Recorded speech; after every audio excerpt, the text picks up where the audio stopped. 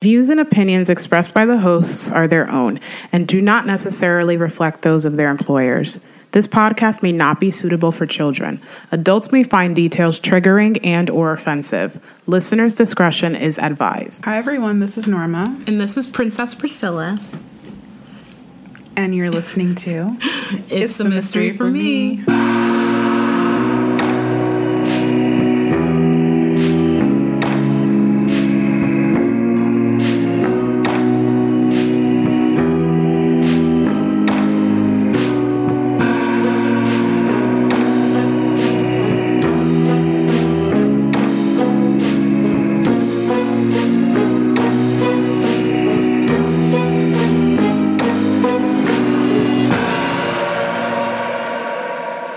Welcome back to It's the Mystery for Me, everybody.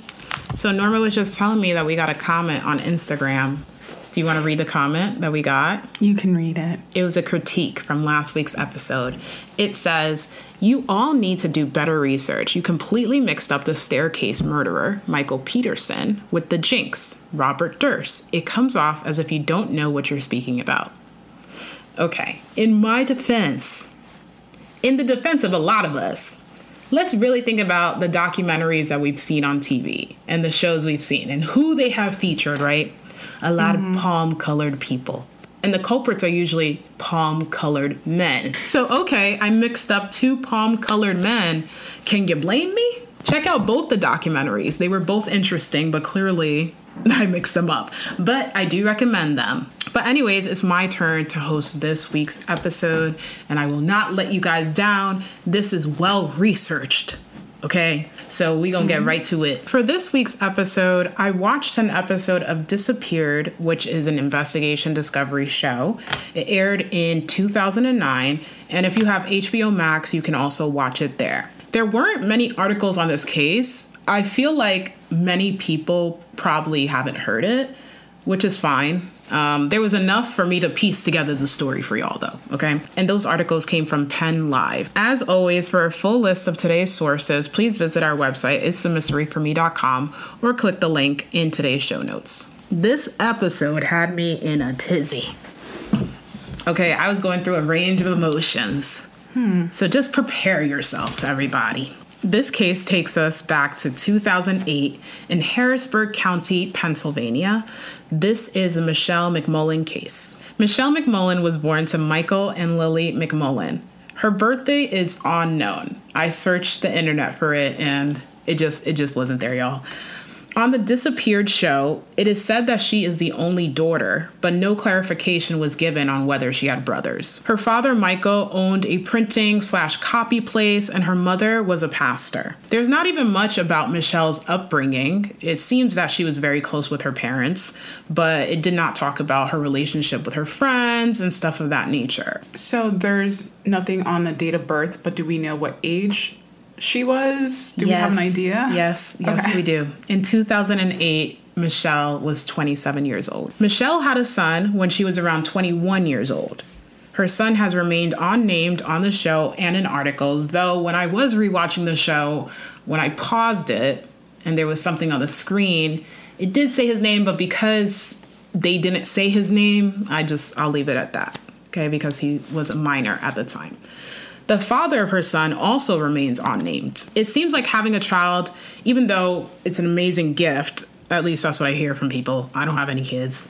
It put a halt on any plans to go to college. Michelle was a single mother, so that also added another layer of pressure to provide the best environment for her son. Towards the end of 2007, she got a job at a local church assisting with accounting, though I did see an article from Penn Live that said she was a secretary. You know, sometimes secretaries could have multiple duties. Right, yeah. So, yeah. In the summer of 2008, she decided she wanted to pursue her degree at Grambling State University in Louisiana. According to an article written by Sarah Gainham for Penn Live, Michelle was majoring in business. It was 2008, so unlikely that a remote position would have existed at that time, right? Her father, Michael, explains on the show that she gave her notice to her job and began to make plans to move to Louisiana with her son. By the end of the summer of 2008, Michelle, who's now 27, and her son, who's 6 years old, move to Louisiana. But she quickly encounters some bad news when she gets down there. There was an issue with the financial grant that the school was supposed to give her. The show does not elaborate on what the issue was or whether it could be remedied. Next thing you know, Michelle is working at a local McDonald's while also being a full-time student and mother. By all accounts, things weren't so great, right? I'm not sure if she could count on her parents for help with money. I think everyone has different experiences with that. I have other friends who are bankrolled by their parents completely to this day, and they're in their 30s. So I guess it just depends. I'm curious to who you're referring to. I'm actually talking about your friends. I don't know if that was the case for Michelle, that she could go to her parents and say, hey, the grant is not working out. I need help. It seemed like on the show that she had a great relationship with them, but that doesn't necessarily mean that they're going to give her money, right? On September 26, 2008, Michelle shows up to work at McDonald's as normal and is told by her boss that due to some schedule changes, she'll be off until Tuesday. It didn't seem like Michelle was upset by this. If anything, she saw it as an opportunity to head back to Harrisburg County, Pennsylvania. Why? She wanted to drop off her son to her parents. I think it can be inferred from the show and articles that I read that she was feeling overwhelmed by all the things going on in her life, and she knew her parents would take care of their grandson.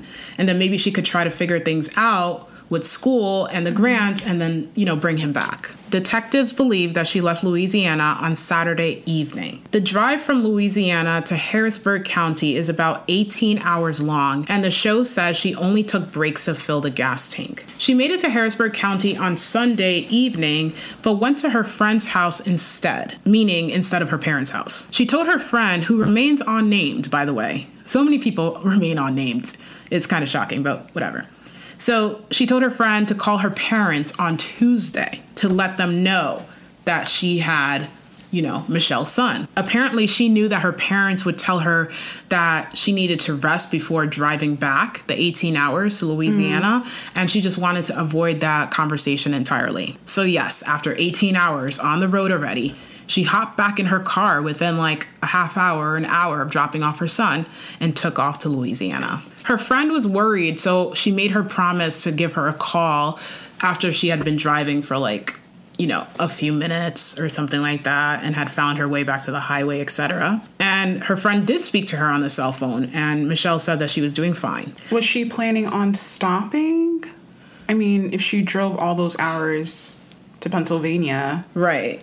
I figured that maybe she would stop midway back. I don't know. It didn't seem like she was planning to stop.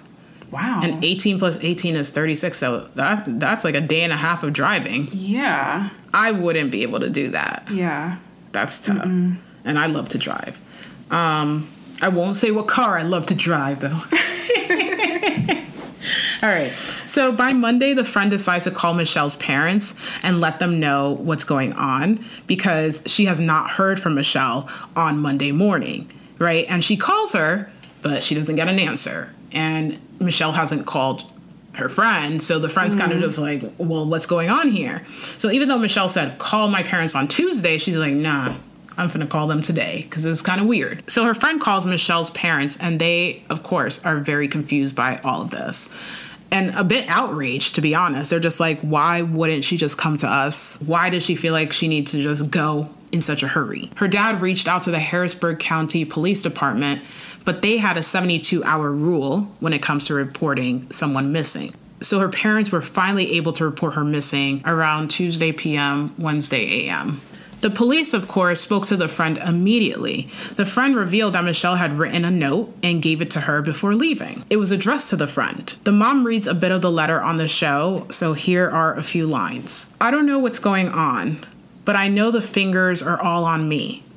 I was responsible for everything. I am hurting and scared. Her mom does not believe this is Michelle's handwriting, by the way, but for whatever reason, police declined to do any sort of handwriting analysis. It seemed like the letter in general was pretty cryptic. They just picked that one section to kind of highlight the fact that it was cryptic, I guess, right? Like, how did the friend get the letter, though?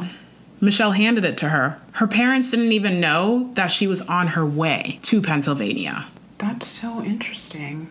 Her mom's like, maybe she was trying to surprise us. Did they go into details about what the instructions were for the son, what to do with him, or no? Well, she was told to call the parents on Tuesday. Yeah, for Tuesday. On Tuesday. But that's about it. I mean, it gave other instructions about like what he likes to eat and stuff like that. So of course, the police and the family are now thinking a bunch of things, right? Like, could she be having a psychological breakdown? In an article by Sarah Gainham for Penn Live, Michelle's dad speaks to the journalist and says that Michelle did not show any signs of depression and he knew of no one who would want to hurt her. Still, it isn't uncommon for people to hide their mental health symptoms and for parents to have no idea what's going on. The other question the parents had was, could it be something medically related? Her parents thought it very well could be. On the show, her parents explained that Michelle had a really bad migraine issue.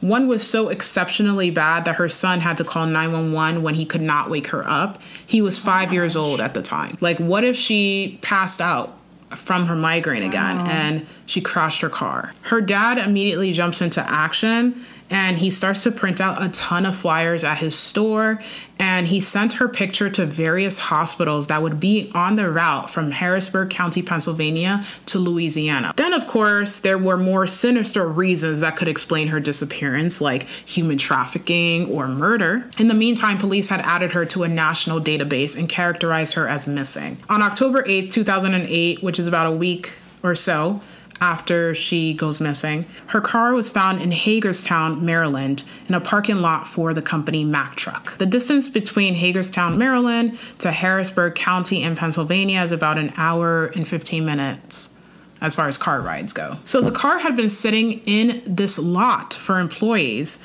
and they estimated it had been there for 7 to 10 days. So that corresponds with the timeline of when she went missing. Police searched the vehicle, and there isn't anything that would indicate foul play. But all of her items are still in the car, including her cell phone and wallet. So I wondered why they said that it didn't indicate foul play, right? Like she left all her things behind. Mm-hmm. A canine dog tracks her scent about 50 feet into the woods that's near the parking lot, and then that's it. The scent is gone. At this point, her family believes that she was removed forcibly from her vehicle, and of course, they are very frantic about this. Her mom expresses concern that her car wasn't reported as abandoned sooner by the company. Right. Mm-hmm. She just felt like, okay, there's security there. Why wouldn't you guys flag that this car was sitting there for 7 to 10 days? Mm-hmm. But the police think that the company thought it was one of their employees' cars, right? And sometimes you have car trouble and you leave your car at work because it just won't start or something's wrong. So after a few days, they were just like, oh, okay, I guess it doesn't belong to anybody. So this company, do you know if it's a private parking lot? Yes. That's maybe somewhat gated, or it looks like there's a security. Yeah, it looks like there's a security booth. Yeah, that's what I meant. That you'd have to drive past. But I couldn't tell if you have to show ID or not. It seemed to me like the security booth, it was on the side. It's not like it was in the middle of the street. It looked like it was on the side. And maybe they're just watching cars come in and out. But it didn't look like there was somebody asking for IDs and stuff like that. Because I'm just wondering if she got tired and saw this parking lot and pulled over. Maybe. But is that even on her way? Literally? Is Pennsylvania right above Maryland? Is that her direct path? Yes, yeah. Norma. Pennsylvania is kind of next to, Delaware. Okay. Okay, and above Delaware is Jersey. Sure. So it almost forms a triangle, almost where Jersey's the top of the triangle. But where's Delaware's Maryland? Right? Maryland is under Delaware. Okay. Technically, Delaware goes into the water, but when I'm driving...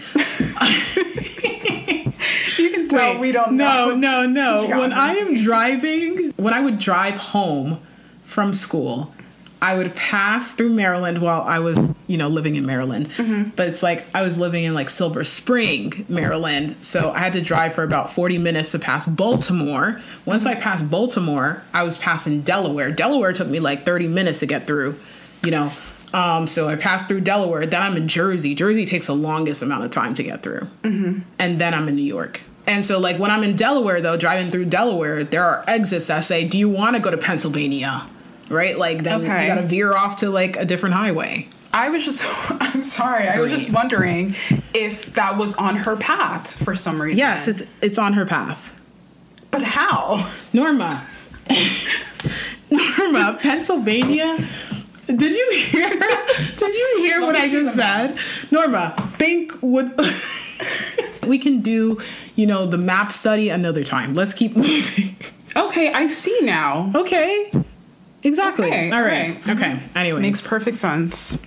Anyways, so as of this moment, it doesn't seem like police are getting too far with the car. I'm sure they do impound it, but yeah, it just seems like it's a standstill. Okay.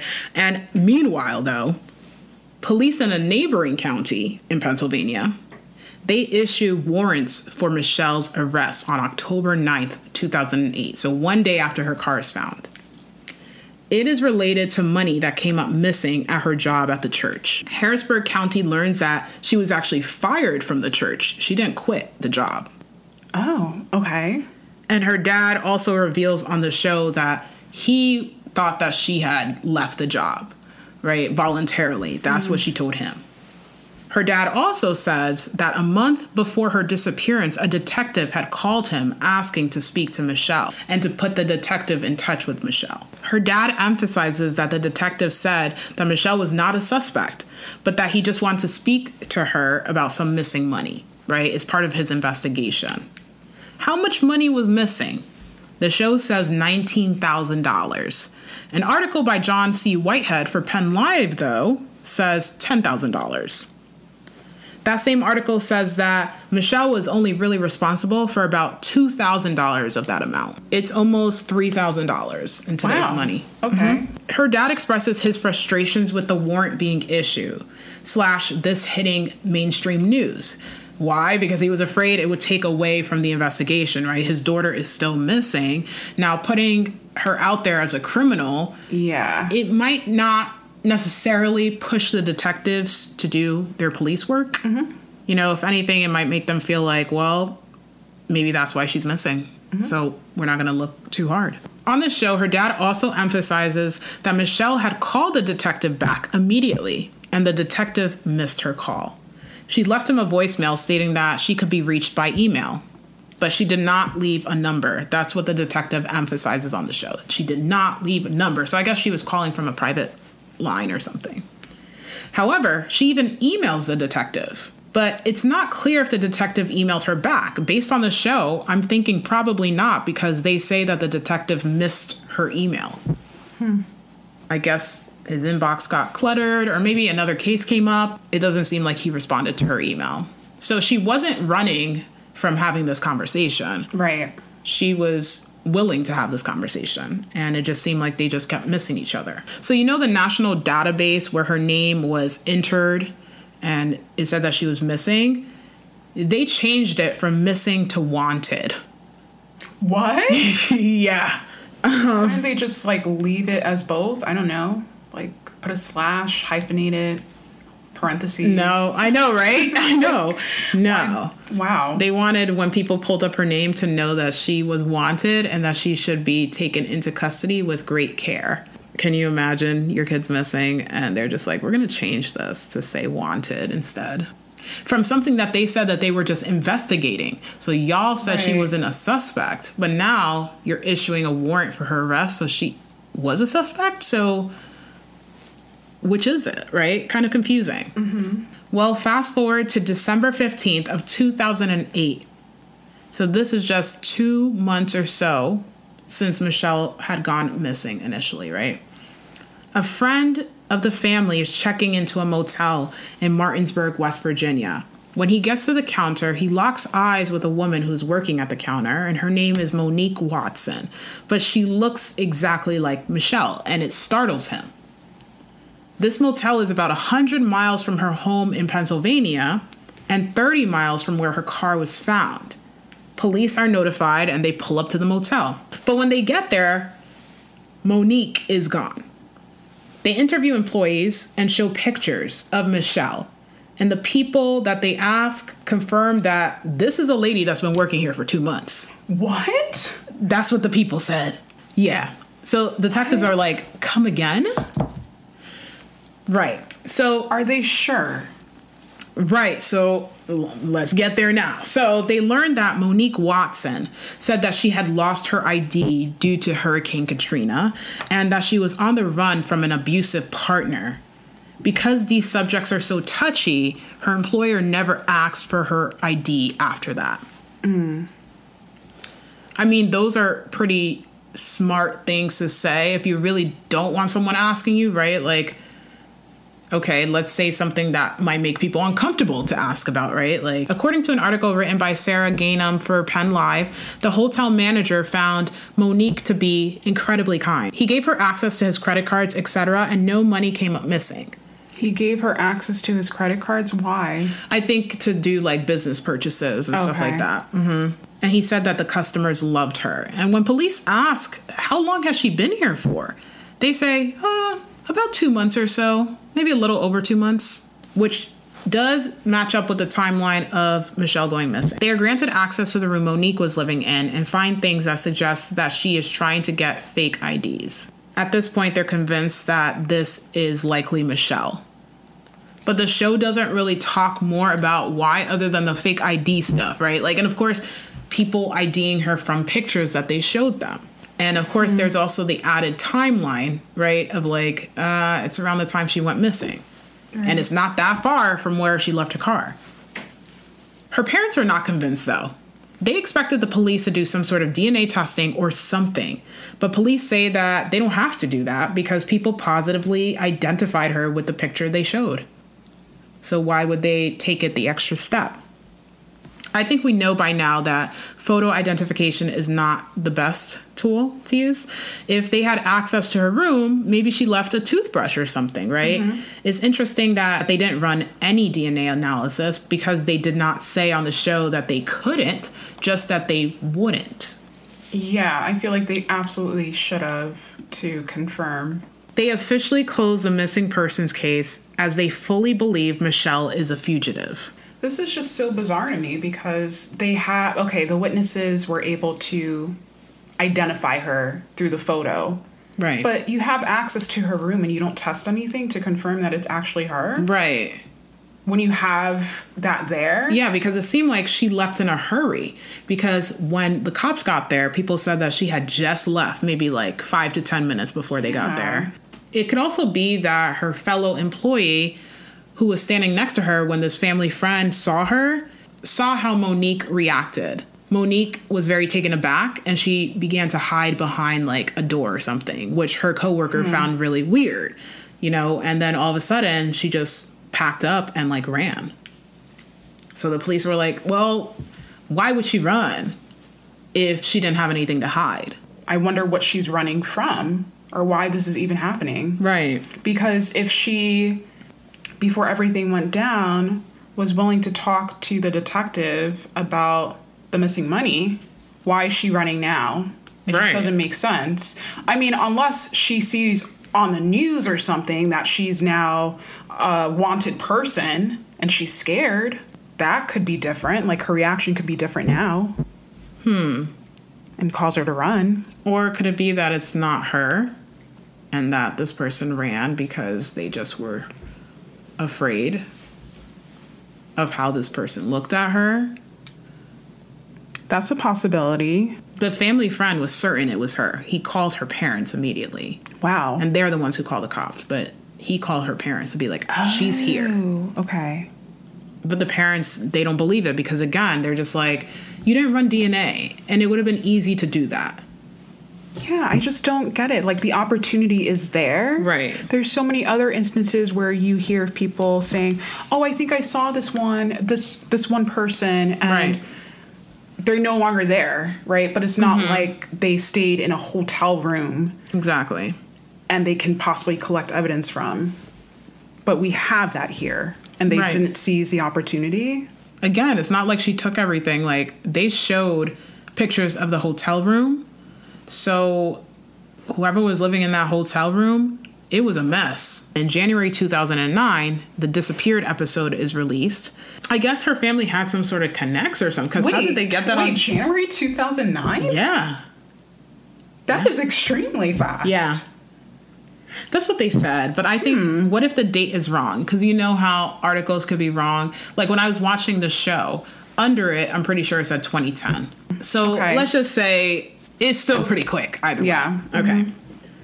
So an America's Most Wanted episode also is released. According to a different article written by Sarah Gainham for Penn Live, a woman was at an African hair braiding salon in California, which is owned by a Korean woman. I think that's very common in California. And this woman also happened to be someone who watches true crime shows. She realized that her hairstylist, Danielle Jones, looked a lot like a woman she saw in a disappeared episode. And that episode was about Michelle McMullen. It looks like instead of alerting Danielle, she alerts police so that they can do their due diligence. On January 27th, 2011, police come into the salon in plain clothes to confirm if Danielle looks like or could be Michelle. And Danielle assists them while they buy a wig cap. Which is so random, a wig cap. Yeah. As soon as they leave the store, other officers immediately swarm the store, and they take Danielle into a back room. They ask her if she is Michelle. It does not seem like she answered, so they took her to the station to fingerprint her / confirm her identity. The Korean shop owner, Miss Limu, is really upset about all of this, and as they're taking Danielle out the store, she yells at the officers to leave Danielle alone because Danielle is her daughter. But still, they take Danielle away. And once the fingerprints come back, it turns out that Danielle Jones is not Michelle McMullen. Just kidding. She is Michelle McMullen. What? Yes, it's her. The jig was up. No way. Yes, way. Wait, she just said that's her daughter. Yes. So she lied? So we gonna get into this. What is happening this is crazy. right now? I know. This took a turn. So you're probably wondering how we got here. Thanks to Sarah's journalism, you're about to find out. And as a side note, the disappeared episode, definitely was edited after airing the show initially to show her arrest. But that happens literally in the last minute as the credits are rolling. So it caught me off guard. Wait, what? You guys didn't say what? She's been found? What? I was confused. After she was almost caught in West Virginia, because yes, Monique Watson was Michelle McMullen as well at that motel. So after she was almost caught there, she went to DC for a while via train. She met a guy online who lived in California, and that's when she ended up making her way out there. If you're wondering what she was doing in DC, she had another man in DC who she was staying with. So she makes it out to California. It doesn't say when. Now, when you think about her story under Monique Watson, that she was abused and running from a partner, and that she was part of Hurricane Katrina, okay, that was clearly a lie. Her parents, the detectives, everyone on the show, they don't bring up any allegations of abuse. The father of her child is never brought up. Ex-boyfriends are never brought up. It's kind of like what her dad says, that he didn't know anybody who had an issue with her. Here's her story under the Danielle Jones alias. She said that she came from Liberia at 3 years old and settled in Chicago with her adoptive parents. However, they were so abusive that she eventually had to run away, and that she had a very hard life as a result of that. Meanwhile, she has loving parents in Pennsylvania. Why would she do this? This is so extreme. No, this is extreme.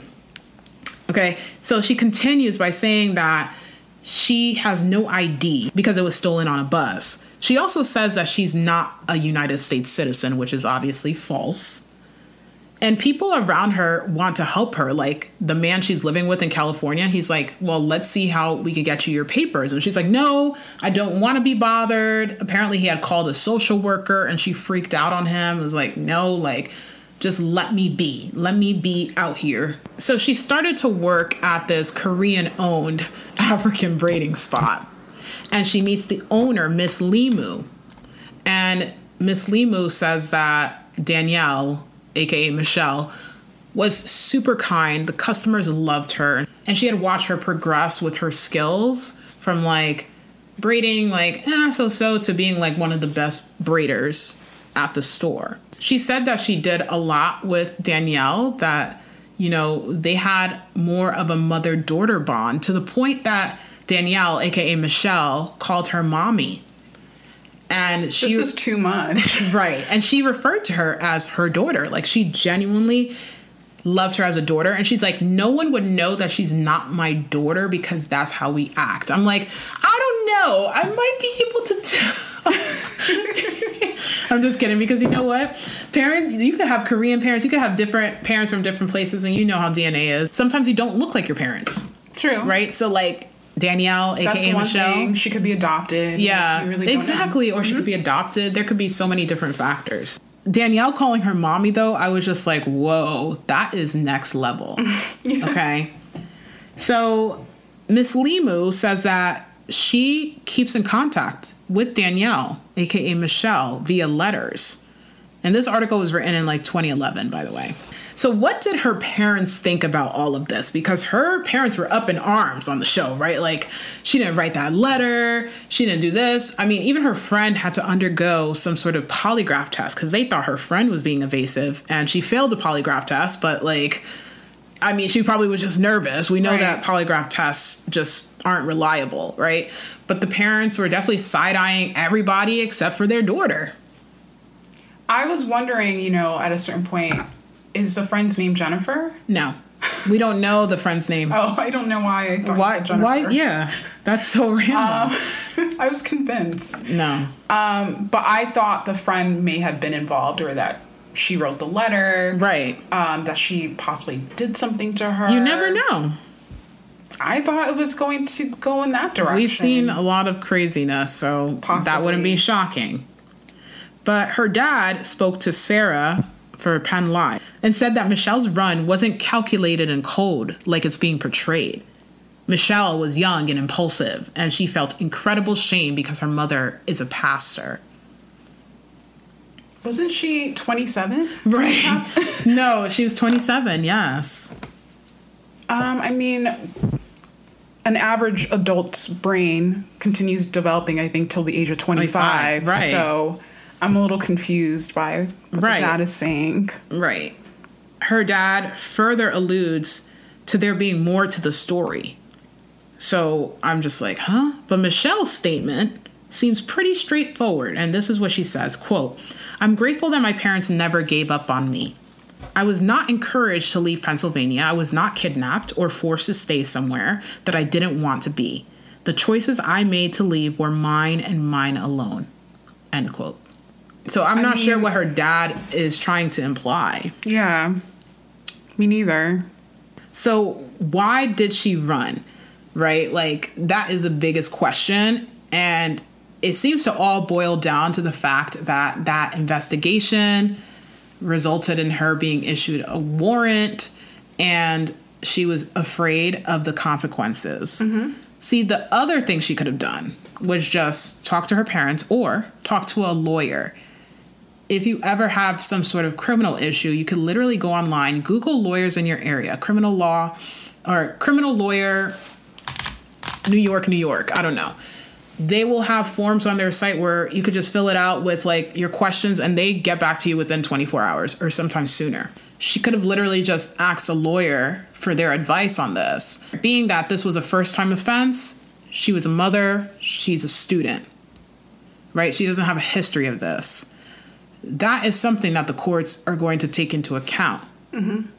A lawyer would have advised her that she likely wouldn't even have to serve time and that she likely would get probation. So when they extradite her back to Pennsylvania from California, it seems like she might have remained in jail until her case was decided in July of 2011 because of the fact that she was a flight risk. It wasn't confirmed, but it was like alluded to in the article from Penn Live. I think so, too. Right. So, according to Matt Miller, writing for Penn Live, in July 2011, Michelle received a 5-year probation sentence for her part in the missing church money. And she also was credited with time served, because I think she would have gotten time, let's say something like 6 months, but they're just like, we're good. Now that she's faced the thing that she was presumably hiding from, abandoned her son for, involved her friend in, and had her elderly parents panicking over, she can live life without fear. The article also says that she was ordered to pay a restitution of $6,000, but that was likely going to be appealed. There have not been any like follow-up articles on that. The end of the article had me just like, kind of like, oh, really? Are you serious? It said that her dad was shopping for book deals to see who wants to tell her story. Mm-hmm. She did not contact her parents or her son or her friend since that day she went missing. Right. Which is crazy. Like, your parents are freaking out. You abandoned your child. Wasn't this a very similar case that you did a really long time ago? Chioma, is that her name? Chioma.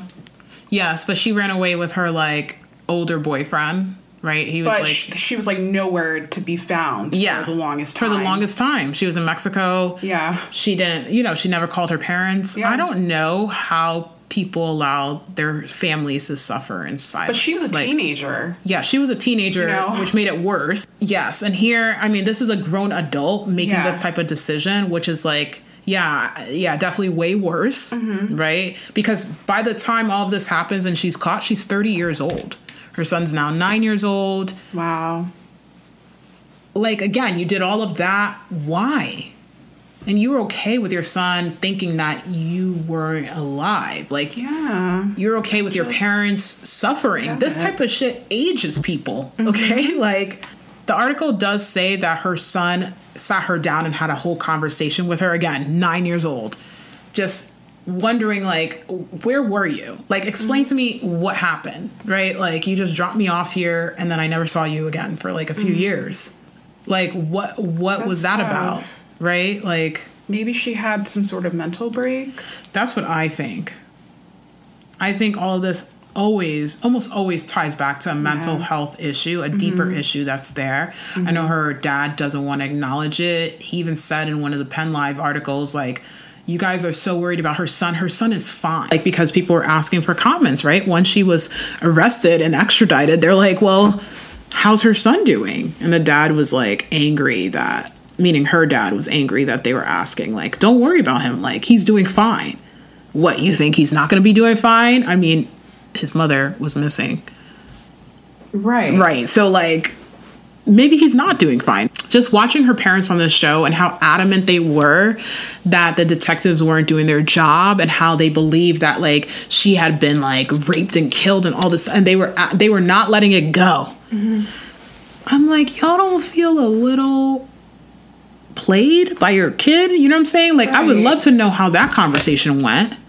Right? I guess as a parent, you might put it aside knowing that your kid might be suffering with other issues. Because that's serious mental health. I mean, you built yourself a whole other life. Yeah. Not once. Several times. Several times.